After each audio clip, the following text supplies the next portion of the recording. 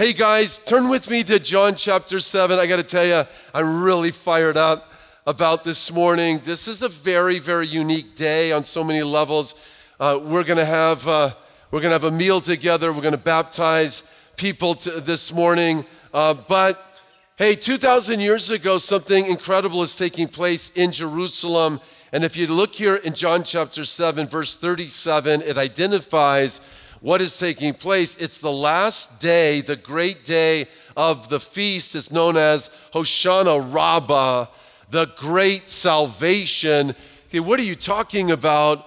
Well, I was going to unpack in just a little bit. The Lord required all male Jews, all men in Israel, to present themselves to the Lord on Passover, which is the day Jesus gave his life on the cross, Pentecost, which is like the launch of the church, and then Tabernacles, which carries the idea of God in history tabernacling or dwelling with Israel in the wilderness, transitioning them from Egypt into the promised land, just speaking of the fact that God is with us, right? He is faithful. Like, let me just ask you, are you going through a desert?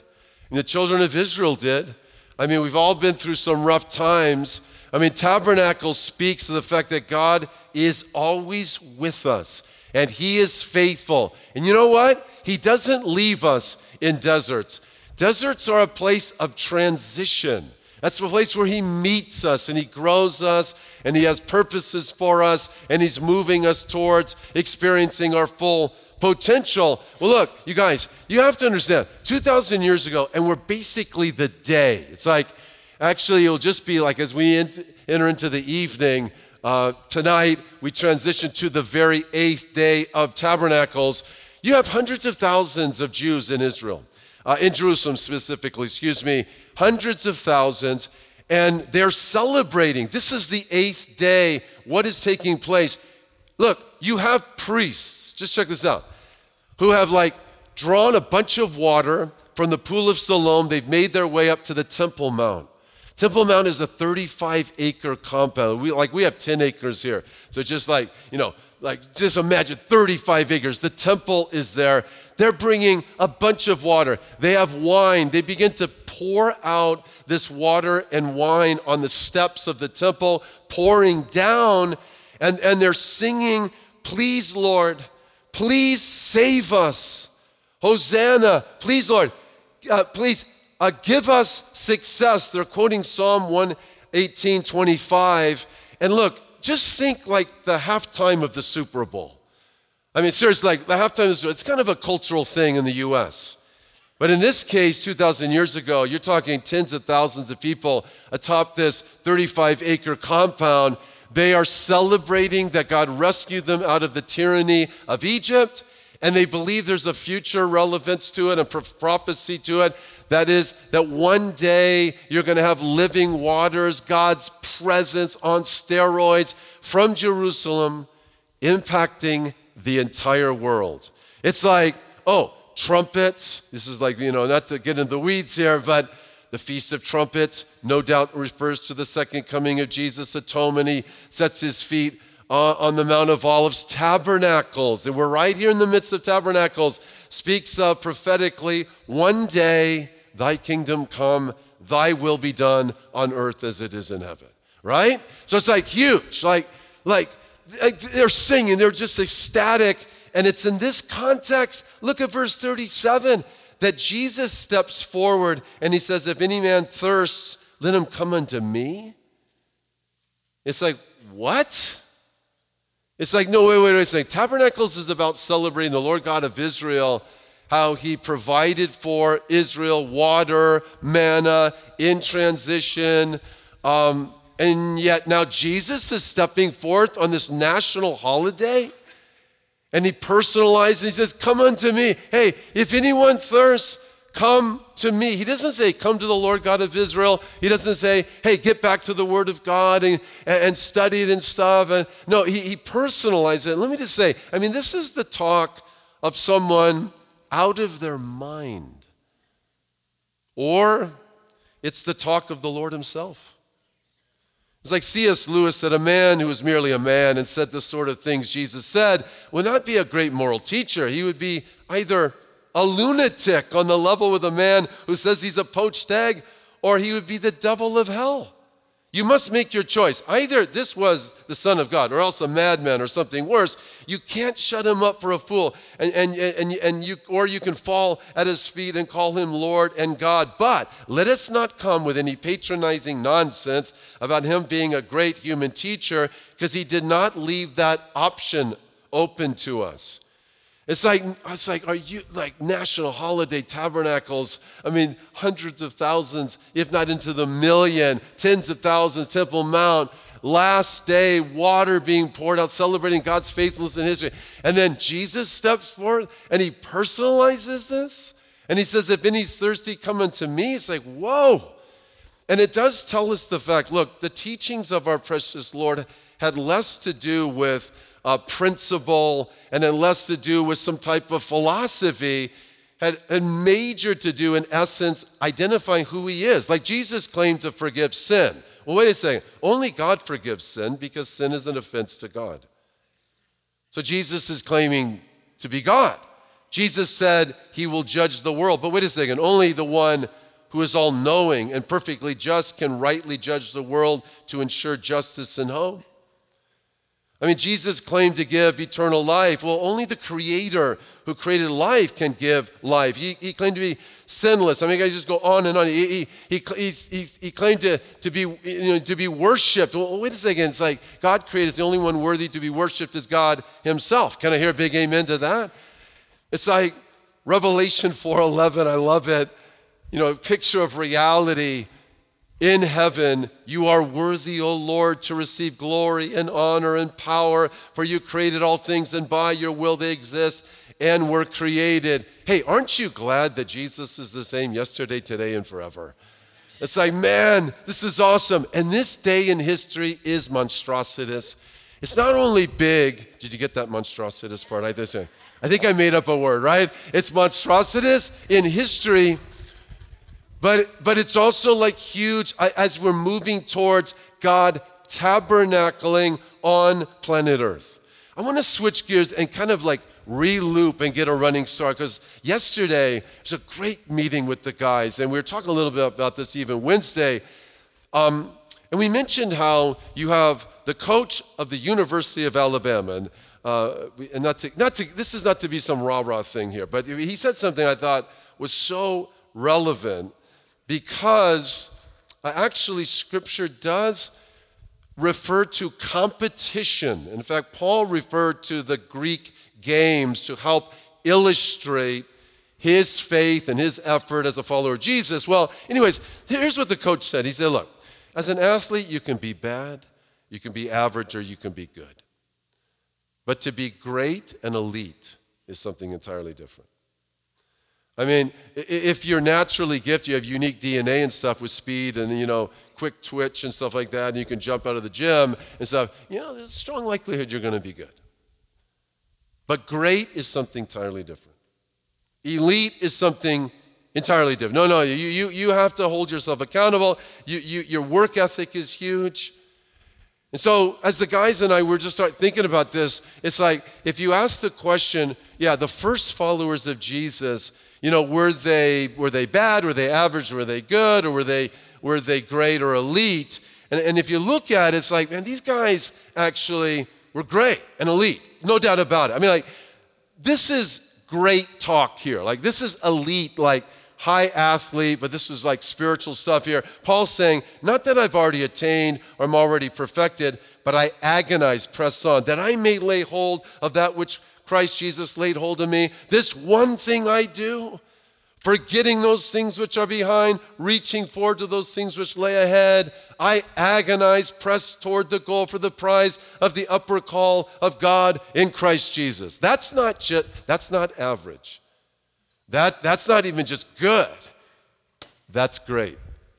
I mean, for Paul to say, I discipline my body, bring it into subjection, lest when I preach to others, I myself should become disqualified. That's not average, that's not good, that's great, that's elite. You say, well, what are you getting at? I have no idea. I just thought that was interesting. No, That's stunned. I always say that. No, I'm getting to something because the reality is before coming to Christ, there had been a foundation in these men's lives and women's that were ingrained in them. So by the time that they come to Jesus Christ, to be frank with you, all these guys, in my opinion, were already great. They embrace Jesus. They take a discipline into following Christ. And what is it? Like, we have the scripture on the screen here, if we could put it up. Watch. Well, you have 3 times a year. I mean, God requiring all males to appear before him. And we're talking Passover. That's the Feast of Unleavened Bread. Feast of Weeks is Pentecost. Oh, and then the Feast of, let's all say the next one, of Tabernacles. Yeah. And this is a call upon men here. I mean, men and women, needless to say, so important. God made male and female, but there's a call upon men to lead, to lead in godly influence. It just was the cutest thing. One of my grandsons, Liam, which was Pete's son, his firstborn son, he walked into the mother's womb, walked out of his mother's womb, I should say. So sorry. Oh gosh, I meant room. He walked into his mother's room. That's what I meant. Hold on a second. So anyways, he walks into her room in the morning and he says, "Mom, how can I serve you?" Or because I'm the man of the house, he said, right? And his dad kind of planted some seeds. Actually, that's what his dad embodies as far as I'm concerned. But it reveals a principle of growth here, which is a process. And guys were just talking about it, but I'm getting to something here. And that is, growth is not just linear. It's not just I've been there and I've done that. No, growth is is a return. It's a renew. It's a reorient. It's a relaunch. The way forward is the way back. You see this in Peter's life. I mean, he followed Jesus, but he was first actually following John the Baptist. He was a very sensitive, responsible Jewish man.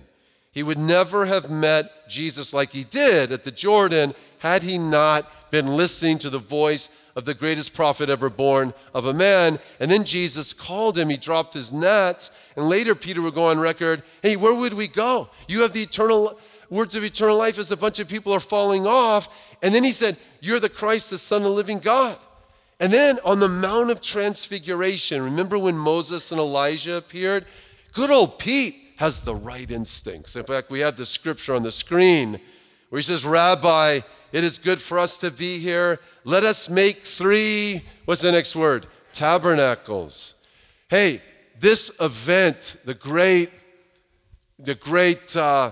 transfiguration, where you have Moses and Elijah, the bookends of Judaism, the law and the prophets appearing, may very well have taken place this week, 2,000 years ago. If it didn't, Pete has the right instincts here. He's like, "Hey, look, we build booths." I mean, see, this is the week. It's like you build the sukkahs, you build the booths, that you go outside and you tell your children, actually, and your sons, like I said, been principal talking to Liam to be a leader and to serve in things. You go outside, we're going to look through, the leafy branches and stuff. We're going to see the stars, and we're going to commemorate and celebrate. Man, God is always faithful. I mean, it's like God is faithful to us in the wilderness. He always has been. And so for good old Pete to say, "Should we build booths here?" My feeling is, I'm actually convinced of it. He's thinking, oh, the kingdom is being established right now. And God had instructed Israel to never forget their history and to build temporary shelters, the Sukkot, to remind each generation of their forefathers wandering in the desert that God was faithful. And if we look at this next scripture here, I mean, Pete makes reference to this later. "We did not follow cunningly devised fables when we made known to you the power and coming of our Lord Jesus. We are eyewitnesses of his majesty. For he received from God the Father glory and honor when a voice came from him from the excellent glory. 'This is my beloved Son, in whom I'm well pleased.'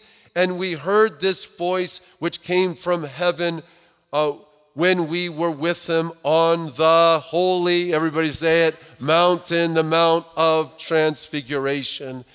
And listen, after this, by the way, they come down the mountain, and Jesus, as he's setting his face towards Jerusalem, he says, "Look, I'm going to be handed over to evil men and going to be crucified and resurrect." And remember what Pete did? Pete's like, "Whoa, Lord, that's what are you talking about? You're the king. That's not going to happen. And then Jesus responds and says, get behind me, Satan, right? You can imagine the Lord saying that to you. Of course, it's the ideas. It's like Peter's not Satan, but it's the ideas there. That's the antithesis of God's genius plan. But I just want to say, Pete took it like a man. I mean, he could have just gone like, wow, I'm out of here. But he didn't. He persevered. He kept walking. God bless him. Well, he's no, this guy was not average. And he wasn't good, so to speak. That's like a reference to athletes and stuff. But no, he was great. He was already great. And he's still in process. But, a great man, great woman is teachable, and he remained teachable. And so, like the Lord, he gets to Jerusalem, and now you have the arrest and 600 soldiers, and what is Pete doing? He's drawing a sword, and he wants to defend the Lord. Hey, look, I don't have a problem with it. It's like, and he swings, and he's like aiming actually for a guy's head. He gets an ear, and Jesus heals, puts the ear back on the guy's head and things, and the Lord rebukes him again. Like, Pete, wait, put away your sword. This is not a revolution. We're not coming in like Islamic crusaders in Jerusalem, and we're going to conquer, and we're going to force people to the ground with swords. No, this is a different thing. This is a kingdom that will be the result of transforming people's lives from the inside out, and then I'm going to come. First, I'm going to bear the cross, but then I'm going to wear the crown, so just put it away. But, Pete keeps following him, right? And then it's just like he's weak, and he ends up denying the Lord 3 times, but he remains in community. We talked about this last week. And then he ends up like in the Galilee as Jesus instructed him to be. And now you have the Lord restoring him publicly. Pete, do you love me? Yes, I love you. Then feed my lambs, get back up.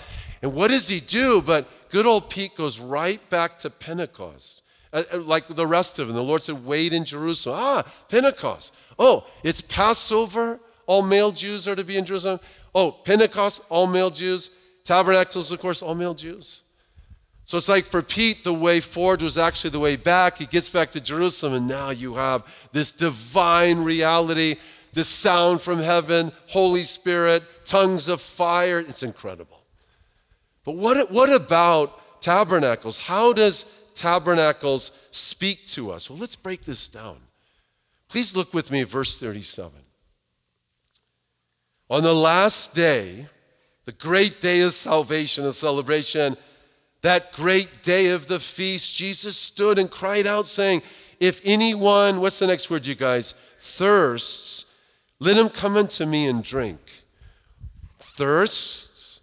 I mean, the moment we were born, we thirst. A thirst speaks of a need, a vacuum. It's not just physical. There was the thirst of nourishment, so we desired our mother's milk. And the Bible actually says in a spiritual manner, desire the sincere milk of the word. I mean, the way you can tell someone is alive spiritually is that they will have a hunger to know the Lord. It's just when you're born again, it's like, no, I want to know. I need to be fed. I need to be nourished. Would you not agree with that, right? If it's such a beautiful thing, and that's a work of God, it's like, no, it's just now I got this DNA and I'm born again. It's like, I'm hungry. So it's like, I want the sincere milk of the word. There is the thirst for comfort.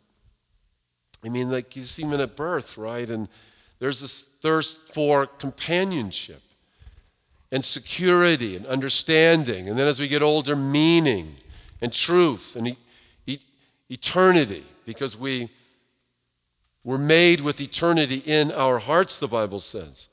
The great Blaise Pascal said there's a God-shaped vacuum in the heart of every person which cannot be filled by any created thing, but only by God, the Creator, made known through Jesus Christ. When a thirst is not quenched, it leads to madness. When a thirst is not quenched, it's just like, oh man, you start gonna go crazy. You can almost hear it in Ecclesiastes, the words of the preacher, the son of David, king in Jerusalem, vanity of vanities. So what are you talking about, vanities? The vanity of vanities. All is vanity. It's like the idea of this book is that here you have Solomon that tried everything. He was like, he studied, he tried drugs, he had a lot of sexual activity, all kinds of stuff. I guess go on and on and on. And none of it's just like, it was like a bursting bubble. It was like, all vanities could be like, I was trying to get something substantive out of a bubble and it just burst. Oh my goodness, it's all vanity. And what's the conclusion? And what's the answer? It's like, well, it's relationship with God. But when a thirst is unquenched, as I mentioned, it can leave you mad. And we live in an increasingly, unfortunately, mad world. And the answer is Jesus Christ. Can I hear a big amen to that? I mean, it's like, so we got to step it up in the time in which we live and make him known. But kids are starving for meaning. Such a crazy time, right? They're more connected than ever before, but more isolated. And now what you have is this confusion. It's like this crazy mist that's coming into our country and being rejected by so many other countries, and that is, hey, look, you could be born a male, right? But that's not who you really are. And so, you can think in an alternative way. In fact, you can change your gender, and we talk about this stuff, but this is serious stuff. Because when you remove boundaries that are purposed to protect us and bless us, you open the door to all kinds of godless, and I'd say even dark influences. Students who reject their biological sex, I'm just reading for an article, are skyrocketing in Montgomery County Public Schools, increasing almost 11-fold since the school introduced a gender support form in 2019. So the idea is like Jesus would say, come to me. It's like if you're thirsty, come to me. It's like we all need Jesus Christ. It's like everybody needs Jesus. We're all at equal footing. None of us are perfect. There's no perfect parents. There's no perfect family. There's no perfect body. There's no perfect chromosomes. It's like we're flawed and we need the Lord, right? But the answer is not mutilation. The answer is not like I'm going to mutilate my body and then I'm going to be fulfilled. That's not the answer. The answer is to be born again. The answer is to be born of the Spirit. It's like, come to me and drink. It's like, and then as a result, you're talking about the Holy Spirit, you're going to have life and right movement in your life.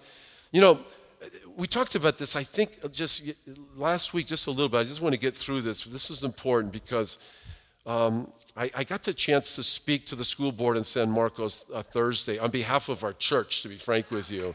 And the reason I'm bringing this up is because now in our own backyard, kids are being set up for such confusion. They passed the California Health Curriculum Framework. It was not mandated by the state, so this is something they all voted on. And in effect, I was trying to explain this to my dad, who I love so much. He's 92, super lucid, he's super well-read, and he's a Democrat, but not like a Democrat we often think of. I'm just saying, he said, yeah, sorry about that. Anyways, so he's a Democrat, and I was just saying, Dad, listen, Dad, and this is not some crazy extreme conservative thing. I'm just telling you, it's not 1980 anymore. I mean, he's in Palm Desert, and he's with my precious mama, is 88, most beautiful woman, and it's like, Dad, Dad, I'm telling you, even in our own backyard, Dad, I'm just telling you, I'm just telling you. And he's looking at me. Because now K to third grade, Dad, you know what they're doing? They're being taught that gender is unlimited and expanding and fluid. So the fact is that the reason why they came to school and they're identified as a male was simply a choice of their parents, not their choice. What ratifies one's gender will be the choice of the child. They will be teaching this to children K through 3. So it's like, no, wait, that was your parents' choice, but now it's your choice what gender you choose. Now, don't you think that opens the door of radical confusion? That's terribly unnecessary, of course. From 4th to 6th grade, so I'm like talking to the board in this, and then it's like, you guys, you approved this, 4th to 6th grade, taught sexual practices, challenged binary concepts about gender, and used gender-neutral language like they instead of he, she. 7th through 8th grade, be taught to roll a condom, to insert a vaginal dental dam. I mean, I'm just scratching the surface there, and sorry for that. Sorry I said those things. But it's like, that's just, that there, it is so graphic. And the thing is that parents will not be able to have their children opt out of such instruction. So it was like, and my dad responded, he said, the parents don't know about it. I'm like, you better believe they don't know about it. But they need to know about it. And so I said to the school board, I said, look, we're actually like raising the question, or should, like, what is love? You know, and I said, for God so loved the world that he gave his only begotten son, that whosoever believes in him shall not perish, but have everlasting life. So there's a God of love, big invitation, whoever believes and stuff. But he sent his son. I mean, actually, love is concerned about any godless or harmful influence. That's why God sent his son. I mean, he sent his son because there's breakdown and disintegration, and he wants to do something about it. And therefore, love nurtures and protects. It doesn't undermine and expose. So I just told him, you have opened the door to indoctrinate kids to an alternate reality that will lead to choices of breakdown and baggage that they will regret, and what you've done is evil. Okay, so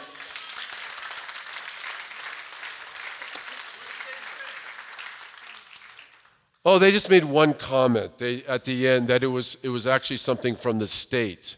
Okay, that's all they said. They just said, but yeah, well, that's true. Here's point number one. I just want to say real quick. Look, Jesus is the answer. He's the answer to the deepest thirst, right? And that next verse, just put it up on the screen. I think we have it. I love this. Look at this. Revelation 7, they shall neither hunger nor thirst anymore. For the Lamb who is in the midst of the throne will shepherd them, lead them to living fountains of water, and God will wipe away every tear from their eyes. Yeah, and then this is the God we serve. This is what reality is. But there's more, you guys. God purposes our lives not only to be indwelt by the Spirit, but look at essentially verse 38. Actually, when Jesus says that if we believe in him, that the result is going to be out of his heart will flow rivers of, let's say those next two words, living waters. Well, I mean, watch this. They've taken water from the pool of Siloam, and I don't want to get lost in the weeds here. This is like a quarter of a mile down the hill. Big urns. They're taking it to the temple steps, pouring it out. This is the demonstration that God provided for the children of Israel in the wilderness, living now. Now it's flowing. I mean, living water is moving water. That's the idea. And so it's like, if I believe in Christ, what ends up taking place is that there's the movement that God has purposed in my life. There's not a stagnation. There's not a gathering of water that just becomes, polluted. It's like there's living water. There's life to be given in and through my life. And the Bible says God has not given us the spirit of fear, right? He's given us the spirit of power, which is influence, love, and it's in the name of love we need to fight for the next generation. Can I hear an amen to that? I mean, really, that was my heart talking to the school board, and we're not done, by the way. I mean, it's in the name of love, actually. What is love? Love nurtures and protects. That's what love is. God is love. God sent his son.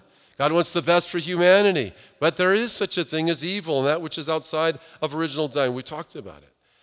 But you guys, remember that picture? Remember when the children of Israel came into the promised land? The first location was Gilgal. We talked about this recently. This place called Gilgal. And it was the launching pad into the promised land. So they crossed the Jordan River, and the Lord is saying to the children of Israel, every place that the sole of your foot will tread upon, I have given you, as I said to Moses. So it's like, I've opened the door. I want you to keep moving. Keep moving. It's like foot, it's like use your feet. Keep moving into the promised land. And in Gilgal, this location, there's all of these interesting like rock formations, like 7 of them. One of them is like as large as a football field of a foot. They're just a bunch of feet, just a bunch of imagery there in Gilgal, no doubt, to Joshua 1:3. That's like, hey, this is the place. We regroup. We rediscover Passover, actually. And then we relaunch and we take the ground that God has given to us. And we mentioned this, we talked about it, and I'd like to just use the same illustration that last time. Imagine like you got this new car, and you're given the keys, and you sit in the car, and it smells great. The tank is full of gas, but you're not going to go anywhere unless the engine's on, and unless you step into the pedal, right? You have to step into it. And the Bible tells us we are not to quench the Spirit, which carries the idea of putting out the fire. God is in us and wants to work through us. So, point number 2 is being on the same page. Like we believe the Holy Spirit indwells us, right? The living waters. Being on the same page, really, with the Holy Spirit is not looking for new experiences, but actually new obediences. It's stepping on the pedal of obedience. And when I do what God has called me to do, the fire is not quenched and it spreads. It's just simple as that. And that's what Jesus is saying. He's saying, like, if you come to me, I'm not going to fill your empty spaces and all that. I'm the source of all life. But there's going to be living waters through your life. One person said, we will have a choice to obey or not obey the Spirit. And if we obey, he will continue to convict and guide and enlighten and empower us. If we deliberately ignore his promptings, he will stop working in us because he is grieved.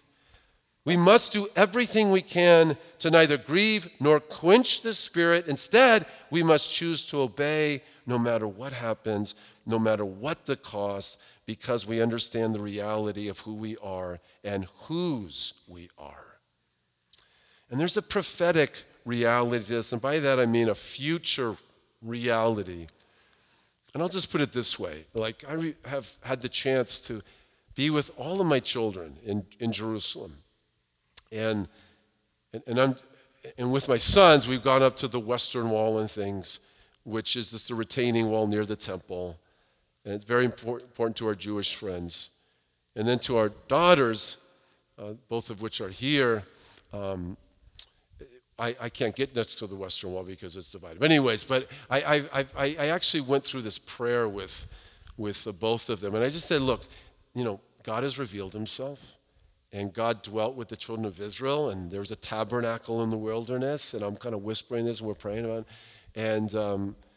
And then on the temple, just right above us, just right there, on the temple, God uniquely dwelt in the temple, and then Jesus, the one who tabernacled amongst us or dwelt in human flesh, in like this tent, he walked up here in the 35 acres there, and now, because he gave his life on the cross and resurrected and ascended, the Holy Spirit indwells you.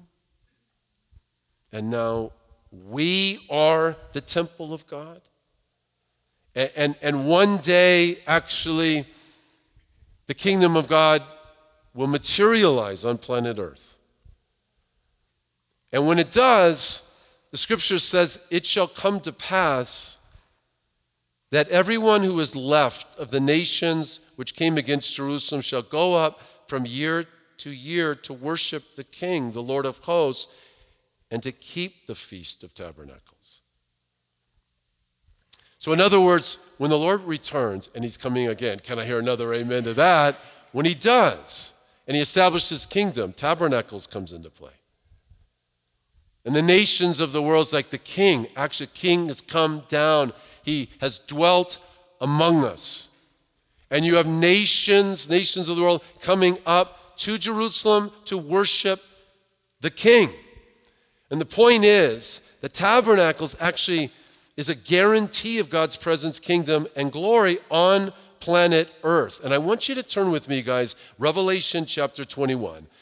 And I just want all of us to kind of get this, see it in our own Bibles, Revelation chapter 21. Let's pick up here in verse 3, Revelation chapter 21, verse 3. Revelation chapter 21, verse 3. It reads the following, and I heard a loud voice from heaven saying, behold, what's the next word, you guys? Tabernacle of God. The tabernacle of God is with men. And he will dwell with them, and they shall be his people, and God himself will be with them and be their God, and God will wipe away every tear from their eyes. And there shall be no more death, no sorrow, no crying. There shall be no more pain, for the former things have passed away. Then he who sat on the throne said, behold, I make all things new. And he said to me, write these things that are true and faithful. And he said to me, it's done. I am the Alpha and the Omega, the beginning, the end. I will give the fountain of the water of life freely to him who thirsts. He who overcomes shall inherit all things. I will be his God. He shall be my son. But the cowardly, unbelieving, abominable, murderers, sexually immoral, sorcerers, idolaters, all liars, shall have their part in the lake which burns with fire and brimstone, which is the second death. So like tabernacles in history, just look, we're celebrating God is faithful, and he's faithful in your life. So if you're going through a desert, the Lord is with you. Jesus is the source of your strength. He is true to his promises. He will not leave you in the desert. Deserts are a place of transition. Can I hear another amen to that? I love that, right? Oh, it's like God tabernacled among us. And we had it up on the screen, I think, or I blew it, but it says, and the word became flesh and dwelt among us, right? We're talking about Jesus. The Greek term there for dwelt refers to pitching a tent. So it's like God pitched a tent, which was his flesh, veiling his pure glory through the incarnation. And actually on the Mount of Transfiguration, you got a glimpse. It's like the glory wasn't Jesus became nuclear, I think, during tabernacles, or his glory was shown, but the real miracle is he veiled it in human flesh, but allowed Peter, James, and John to see it for those moments. Is that not awesome or what? And then everything, listen, it's true. I mean, what we do for the Lord, the Word of God, just the love of God, courage for God, it will last. And everything else will break down, but not the will of God and the Word of God and the promises of God. Jesus is true, the one who gave his life on the cross, resurrected, ascended. He is coming again. And like the most important decision one could ever make is to embrace Jesus Christ as Lord and Savior. But let me just say on a very serious note, look, there's a battle going on for people's souls, and there's a battle for your soul. Like if you're hearing this for the first time, you want to be so careful not to miss like the most important decision of your life. Jesus said that God has set before us blessings and cursing. Broad way that leads to destruction, and many go that way. He said, there's a narrow way that leads to eternal life, few be that find it. And he said, I am the resurrection and life. And if you believe in me, though you die, you shall live. He said, I am the way, the truth, and the life. And no man comes to the Father except it be through me. Look, I'm going to ask Pete to come on up if Pete's still here. Is Pete still here? Oh, I've always wanted to lead worship. I think I'm just going to go over here. Yeah, it's like, that's okay. Hey, listen, let's all stand, you guys. Let's all stand. I want to lead in a word of prayer. Hey, listen, we're not done yet. I just want to lead in a word of prayer for anyone here who would like to embrace Jesus Christ as their Lord and Savior. You say, Greg, what are you talking about? He died on the cross for you. He paid the debt of your sin and mine. He bridged the gap between God and man. He resurrected from the dead. He's alive. He is here. Jesus said, where two or more are gathered, he's right there in their midst.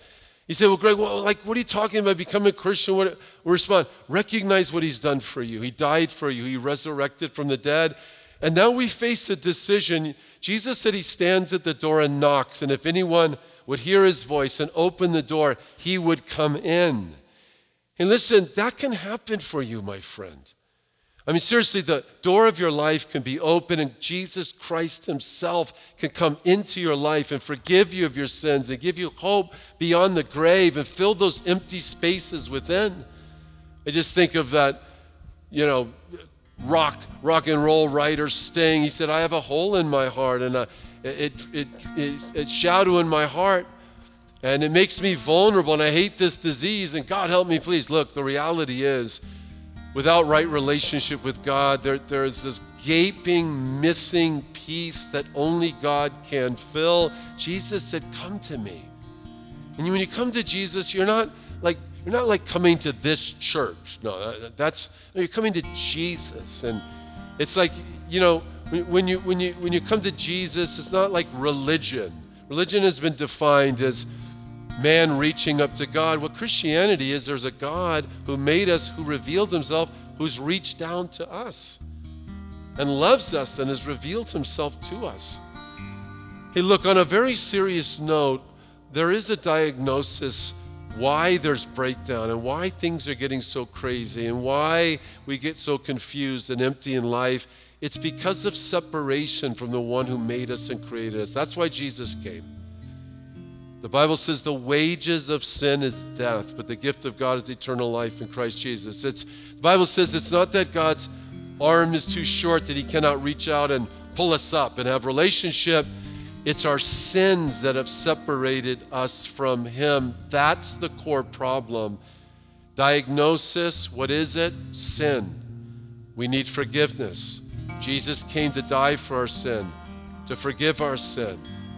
He is the answer to bridge us to the Heavenly Father. And he proved it by resurrecting from the dead. You say, okay, Greg, what do I do with that? Well, Jesus said, unless you repent, you'll perish. Repentance kind of carries the idea of making a U-turn in life. You're headed one way, and the Lord is saying, okay, now I want you to turn around. Don't go away from me. Come towards me. You say, well, how does all this come together? Well, the Bible says those who call upon the Lord shall be saved. I mean, he really is just a prayer away of saying, Lord, I believe in you, that you died for me, you resurrected. I'm a sinner. I need forgiveness. Come into my life. Forgive me. And if you would like to pray and receive Christ and leave here knowing you're right with God, man, step into this. Just right where you're standing, like, pray with me. Church family, if you'd like to join, that would be great. Here, pray with me now. Lord Jesus, I call upon you now to be my Savior and Lord. Thank you for dying for me, resurrecting from the dead. I know I'm a sinner, but I know you're a great Savior. Lord, forgive me of my sins. Lord, come into my life and fill me with the life of God. Teach me to follow you all the days of my life. Fill the empty spaces in my life with your presence, with your blessings. Thank you for forgiving me. Thank you for coming into my life. Thank you for making me your child, both now and forever. In Jesus' name, amen.